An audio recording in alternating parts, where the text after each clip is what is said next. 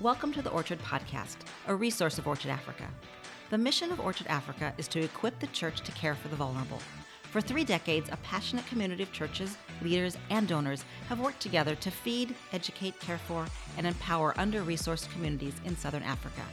To date, Orchard Africa and its partners have served over 10 million meals to families in need, cared for over 75,000 orphan children, and enrolled 8,000 children in high-quality early learning programs. All of this takes place through local African leaders to help communities move from survival to stability to sustainability. Well, hey everybody, welcome to the Orchard Podcast, where we help you make a positive and sustainable impact in some of the places of greatest need in our world. My name is Brian Lemieux, and I'm the executive pastor of Orchard Africa, and I'm here with our founders, Mike and Michelle Tessendorf. Hey everyone. Hi. Michelle is our CEO and provides directional leadership for the whole scope of our organization. And Mike is our senior pastor and leader of our Orchard Network for our pastors in Africa. And this is episode number 2. Yay. Number 2. We made it through the first one, and thank you all for listening in on the first one. It was a great response as we got started. This is episode for March 17th. 2021, and right now we're here in Arizona. But Mike and Michelle, you're dual citizens, so you live a lot of the year in Africa, and then some of the year here in Arizona. And so I'm wondering, inside your body right now, what season is it? Where are you? Are you in the winter, the fall, the summer? Not so sure. In South Africa right now, it is the end of winter and heading into summer. Nope. It's wrong. I'm how confused see, that's a good example right there. Yeah, it's hard to know. It is crazy traveling back and forth the way we do. You lose track. We absolutely. And I have sometimes feel like you're track. a kind of a split person because you come from a season that is totally opposite to the one on the other side of wherever you are, and you lose track. We do, and sometimes it's back and forth within the seasons, which has got me confused today. So in Arizona, we're moving into spring, and in South Africa, just come out of the hot season. Yeah. Well, we're glad to have you here in Arizona when a lot of times you're in Africa. And so looking forward to this conversation today. And a topic that we're going to be looking at today and having conversation about is a really important topic for mission directors, mission leaders, anybody who cares about relief and development and ministry and missions in the global context. Because getting this right helps everything else get right as well. And one of the things that we've been doing this past year, and then we're doing it now into the future, are our virtual mission trips. We've been hosting teams all throughout the year in a virtual experience where they can be immersed in the culture, the people, the ministry of Southern Africa in the comfort of their own home, and with live interactive experiences and sessions, and also at their own pace and at their own time, independent. And so with that, it's been a recurring experience that every time we have a team that meets, there's one comment that's made during the virtual mission trip that seems to be the memorable moment or the memorable comment each time when we recap sort of at the end of the trip. And it really is at the heart of who we are. And so that's the topic for today. And Michelle, would you introduce that idea and that concept as we get started? Sure. It is, as you said, a very important concept that I think anybody who serves in this field needs to take to heart and internalize.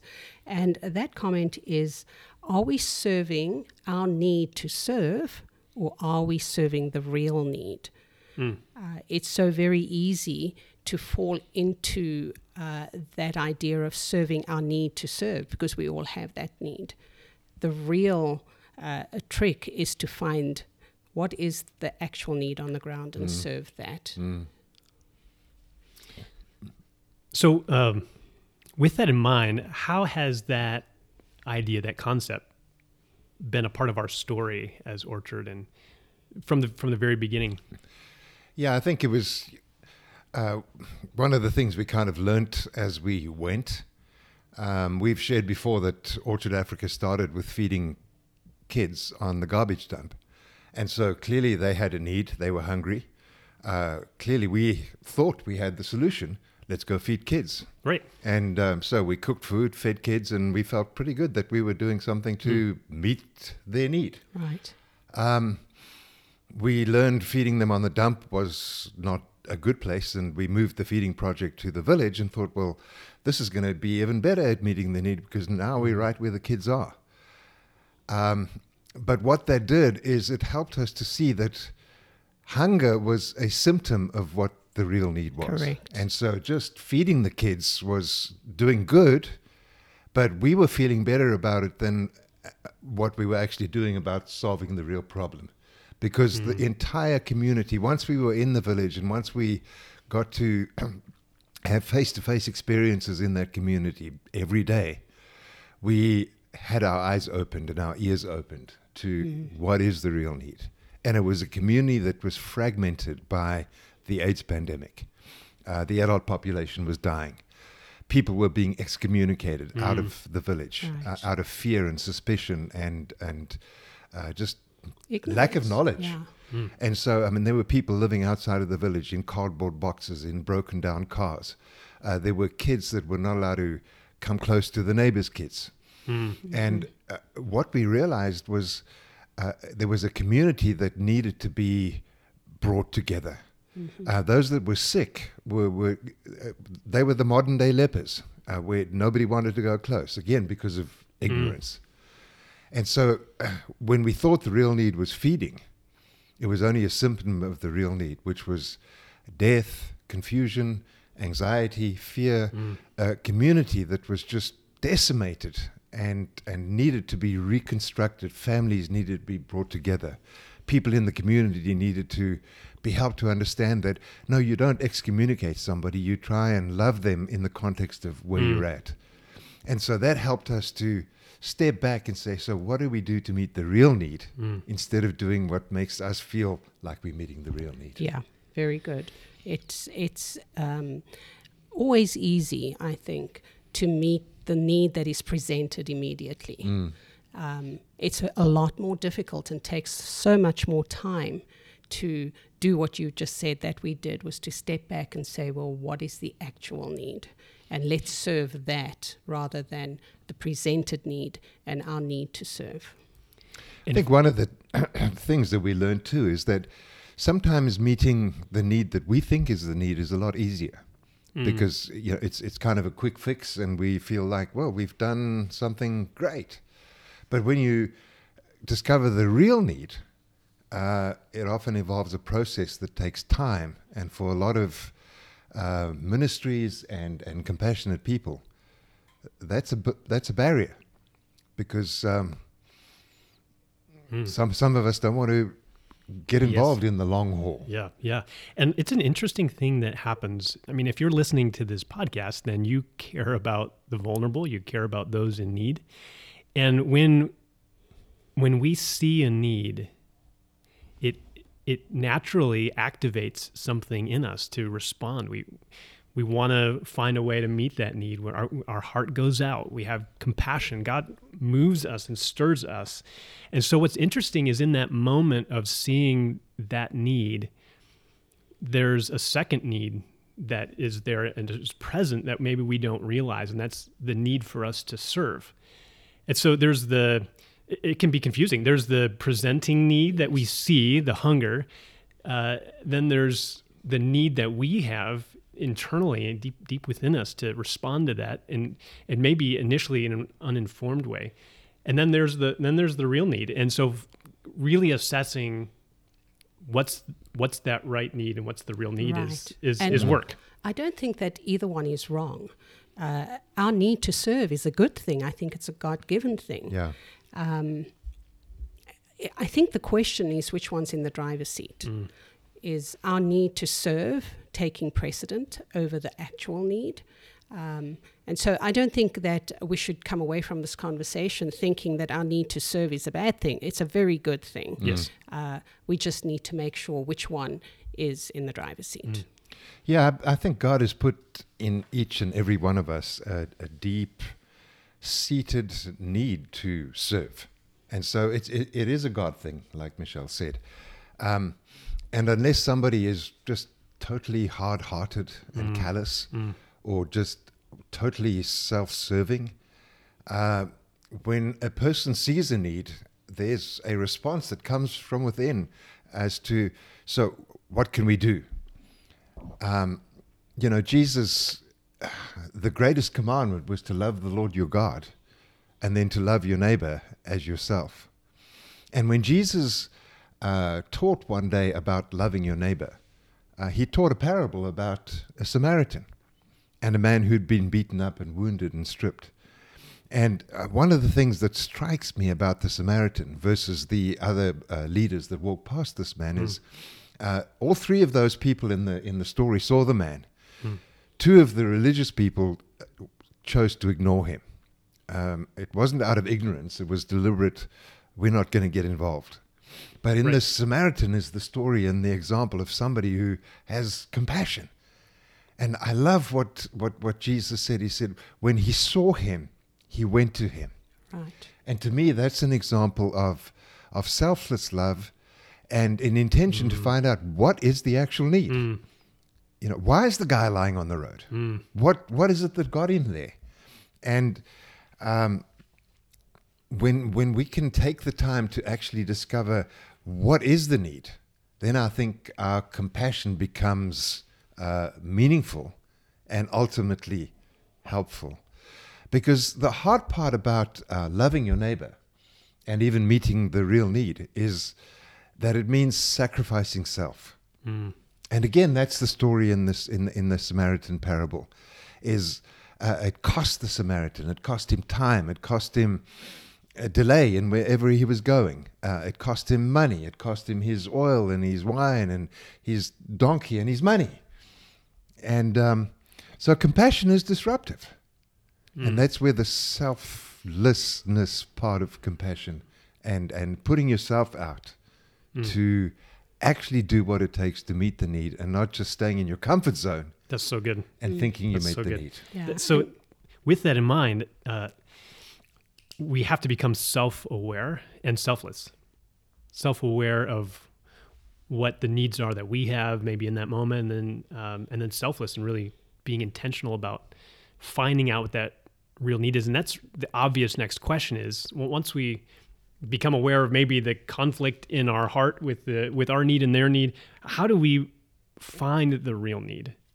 How do we discern what that is? And then with that, what are the steps to meet that? And I think the very first thing that you have to do, and I think about that parable, is you have to observe, you have to listen. And Mike, as you said, that takes time. It's not something that happens overnight.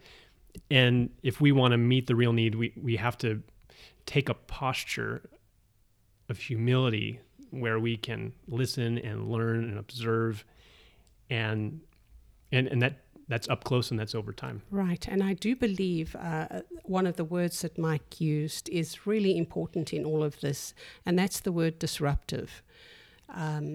When we set out to serve, it's going to disrupt. Even if we're just serving our need to serve, it disrupts our daily life. It disrupts part of what we were doing.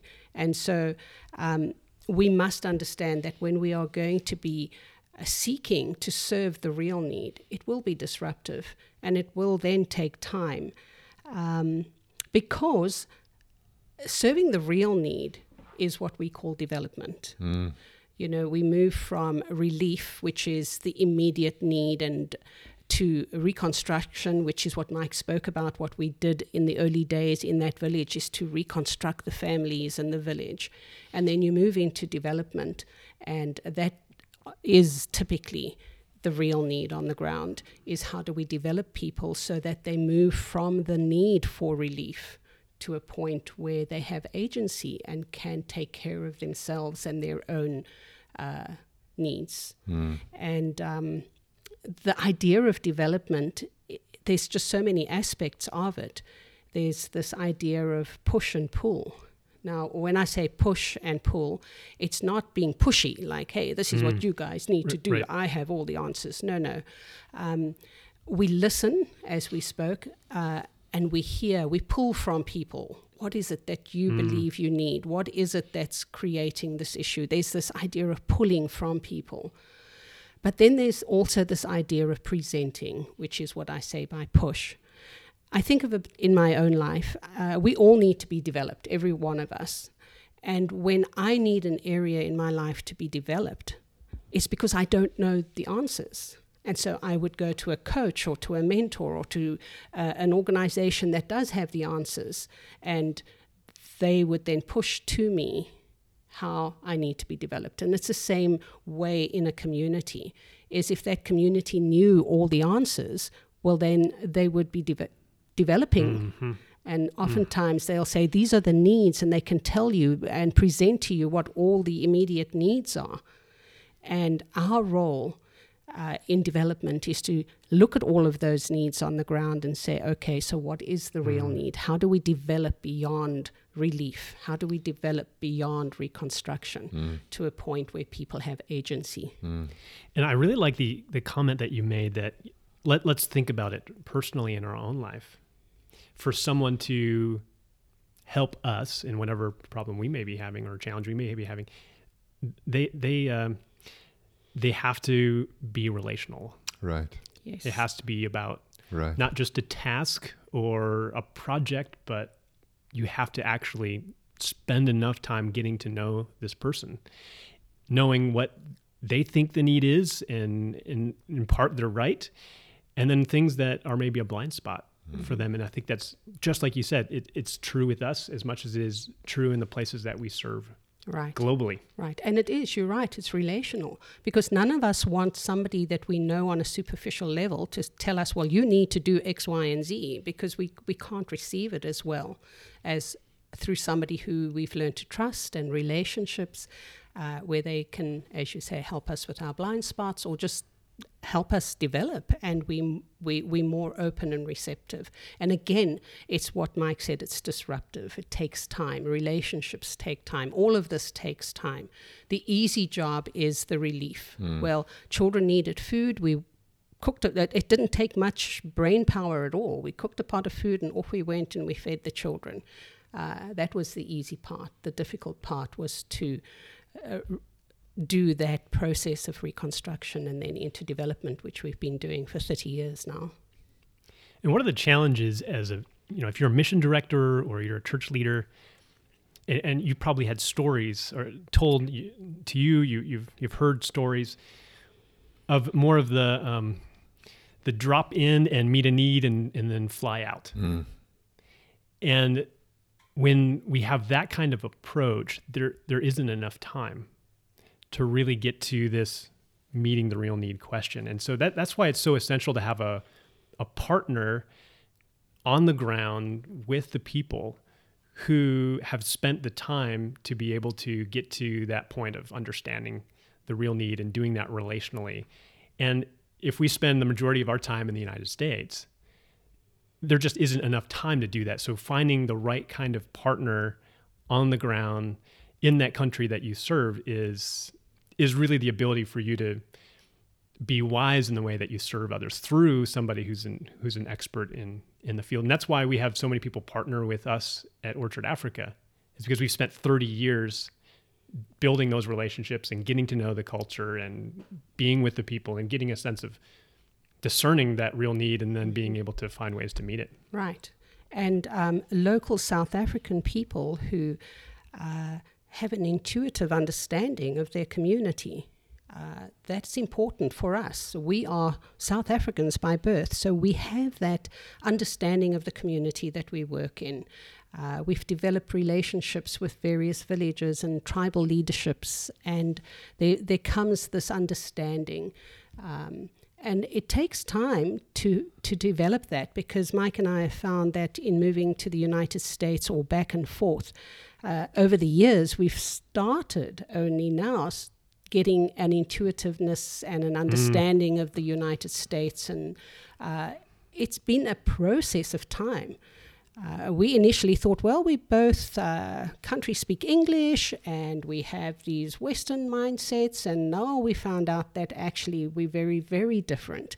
And it's been taking a lot of time to learn that intuitiveness. And that's why it's so important that we partner with people who know their country. That's really good. And then trust them. Yes. Because even in that knowing people or working with the partner, that serving our needs still raises its head, where a team comes or a missions director makes a study and does research, and sometimes before the team even gets on the ground, it's been determined this is what we're going to do because this is what's going to meet the need. And suddenly your in-country host says, well, the real need is actually, and then we get back to being disrupted. Right. And I think that comes out of that compassion. Again, I remember when I first went to Africa 10, 11 years ago and got on the ground, and I was brilliant. I knew exactly what was needed. And then it was over time realizing I was still looking through a lens that was based on my own need or an American viewpoint. And so figuring out what the real need is takes time, it takes partnership, it takes proximity.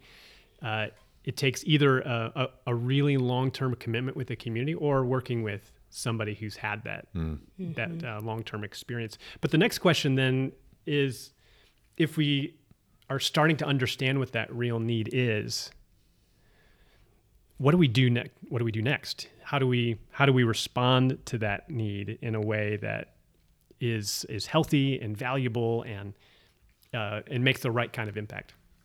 Yeah, I've observed, and I think there's been a lot of studies done, that there are three major ways in which benefactors respond to the vulnerable. And those fall into the categories of doing things to people, doing things for people, and then doing things with people. A lot of good intentional service actually falls into the category of doing things to people. We don't really know them. There's very little relationship, but we're compassionate and we want to serve. So let's figure out what we can do. And often that becomes imposing what we think on a needy or a vulnerable community. And I don't think we ever stop to think that we're actually doing something to somebody without even asking, is this what you want? That's good. Little example is people in Africa are malnourished because they don't have enough food and their diet is not good. So let's ship caseloads of vitamins to everybody in Africa and then make sure that somebody takes a photo of everybody taking their vitamin. That's imposing our desires on them, and we feel good when we get the photo. So doing things to people. Compassion is high, but sometimes smartness is lacking. Yes. That's good. And then, the second one is doing things for people, which is obviously better than doing something to somebody. But again, the emphasis is on what we think should happen rather than what the real need might be or what the people really need us to do. And so, like we did, we thought, well, let's feed kids. And we were doing it for them. So, yay for us. Not realizing that those kids were going home and the real need was still not being met, even though we were doing something for them. And the danger of a constant category of serving is you create a dependency. Because then that community or that person constantly looks for you. And again, that kind of makes us feel good because we're the benefactors. And if we appreciate it and we need it, it does something in us. But it's not serving a long-term process of development like Michelle spoke about earlier. The best way of serving needs is when you do things with people. And as we've spoken, that takes time, that takes relationship, that takes partnership. It takes getting up close, having your ears open, having your eyes open, sitting down and talking to people and drawing them into how can we serve your need together. In other words, we're not doing it to you, we're not doing it for you, But together, we can find a solution to meeting the real need that you have. Yeah, I think doing things to people often is as a result of us serving our need to serve, where we see the need and we do something, and we're actually doing it too. We're harming. But the motivation is right, because it's high about compassion. Serving my need to serve. For people is most of the time that's relief. The children were hungry. It's not like they weren't hungry. They were hungry and they did need food. And so we did something for them. And doing something for people is good, except when you do it so long term that they, as you said, Mike, they become dependent. And then with somebody is where we start moving into the realm of development. And partnership. And you know, in this conversation, just something that came to mind, it's like parenting. As parents, we oftentimes do things to our children, which basically we meeting our need as a parent in the moment. This is what I need. But as parents, we need to do things for our children. Our little children often, you know, they are dependent on us when they're younger. But the ultimate goal in parenting is to raise functioning adults. And that's when the with comes in, is we do things with our children with this ultimate goal of where they are dependent, they're no longer dependent on us, but they are developed and they have agency, they have the ability to lead their own lives, make their own decisions and choices, and that's what you're after. And so that's the whole thing of development, even in a community where there are needs. You want to move away from doing things to people. You also want to move away from doing things for people. The ultimate goal should be where that community has the ability to take care of themselves. Right. That framework gives us a really tangible way to discern, so where are we right now missionally in our response to a need, or in responding to a community, to, for, or with. And so for you as a church leader, or as a missions director, or wherever you serve, as somebody who cares about missions, a good question for you would be, what category are you in? Maybe at present in the actions that you're taking, or maybe just even in your mind in the way that you think about missions. If you're in a 2 category, what do you do if that's where you are and you have compassion and you're responding out of the love of God, but you're realizing now that it's based on a lack of information? So if you're there, the next step for you is to increase proximity, to focus in on the people, focus in on the relationship, increase your cultural awareness and spend time with the people. Or maybe you're in that second category, you're in the 4 category. And Michelle, as you said, that there's times when we need to be in that 4 category, that they don't have the means to care for themselves. They don't have the food to care for themselves. If we're there, how do we begin to involve the community in that meeting of the need? And that's what we've done over the course of our history. Is sometimes we begin with, here's a resource that you didn't have. Right. But right alongside of that, right behind that is, well, how do we help you own that and begin to meet that need on your own? And then the third, if you're in the with category, the work isn't done there either. That means you have to stay current. You have to continue to listen. And because you thought you knew, or you kind of got to the real need in a previous season, it might not be the same need anymore. Right. Cultures are dynamic and communities are dynamic. They change. And so you have to continue to keep that at the forefront and keep that present. Right. And as people develop, you need to change your strategy and change what you're doing with that person. You know, we all develop, and our needs change, and our willingness to recognize that in that moment. Okay, people are changing, they're developing, that's our goal. How do we then disrupt that and move into something that moves people even to another higher rung? It's long term. It's back to that disruptive. It's going to disrupt our lives, and we're going to need to stick into it for the long haul. The disruptive part of that development stage is dealing with the sense that I'm not needed. And, we're talking about our need to serve, which we all have. And suddenly somebody gets to the place where you've done your job well, and they don't need you anymore because they can do what they originally wanted you or needed you to do. That's disruptive. And so when Michelle spoke about changing strategy, so how do you still present yourself as needed, but at a totally different level? Yeah, kind of like that empty nest syndrome where there's a real loss. There's this loss. But you just, as you said, change that and go with what is the new need and the new place where people find themselves. And it's really good to keep the end in mind when you begin. Yes. That at some point, the goal is that development would happen and you'd be able to change the role from someone who's providing a need to a peer or someone who's encouraging them. Or maybe it's the end of that kind of relationship, which is really, really hard for people who've spent years with a group or with a community. And then to begin to change and say, well, where is there a need that isn't being met yet? But it's hard. It's hard to make that change. It is hard, but it's also a point of celebration.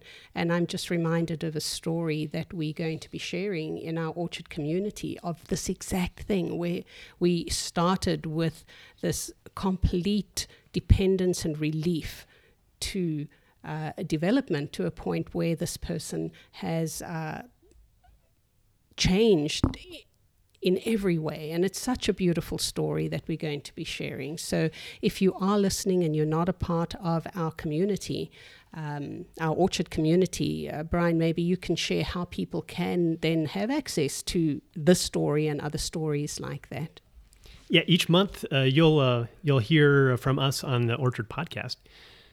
But if you're a member of the Orchard community as a monthly supporter, then there's some exclusive content that we'd love to share. And it's information from the field, most up to date, right on the ground. And one of those this month is this story that you're going to hear, which is amazing how God has been at work in them. And so to be able to join the Orchard community, head to our website, www.orchardafrica.org, and right on the front page there, you'll find some information about how to become a monthly supporter and each month be intentionally investing in meeting real needs, to real people in some of the places of greatest challenges in under-resourced communities. We'd love to have you be a part of that. There's also ways for you to engage live. We have some live gatherings for the Orchard community coming up. So lots of opportunity there for you to take another step. If you're a mission director or your church leader, we'd love to talk to you more about partnership, and we can have a conversation about what it would look like to be a part of a movement that's happening in Southern Africa and ways that we can help you mobilize your community. So we covered a lot of ground today. We hope that over the course of this podcast that we've helped you to at least have an awareness of the multiple needs that are at work in just one moment of compassion, and for you to be able to discern what the step is that you need to take to make the greatest impact in a way that moves people from relief to reconstruction to a real place of development. Yeah, been a great conversation. Well, we look forward to having you listen in on our next podcast. We're going to be talking in more detail about what does it take to create true sustainability, sustainable change. And I know that's something we all want as we're making an impact globally in missions. How does it move beyond just our effort and become something that lives beyond us? So with that, look forward to having you tune in next time. For Mike and Michelle and the whole Orchard Africa team, we're thankful for you, and thanks for listening. Yeah, thank you. Bye-bye. Bye.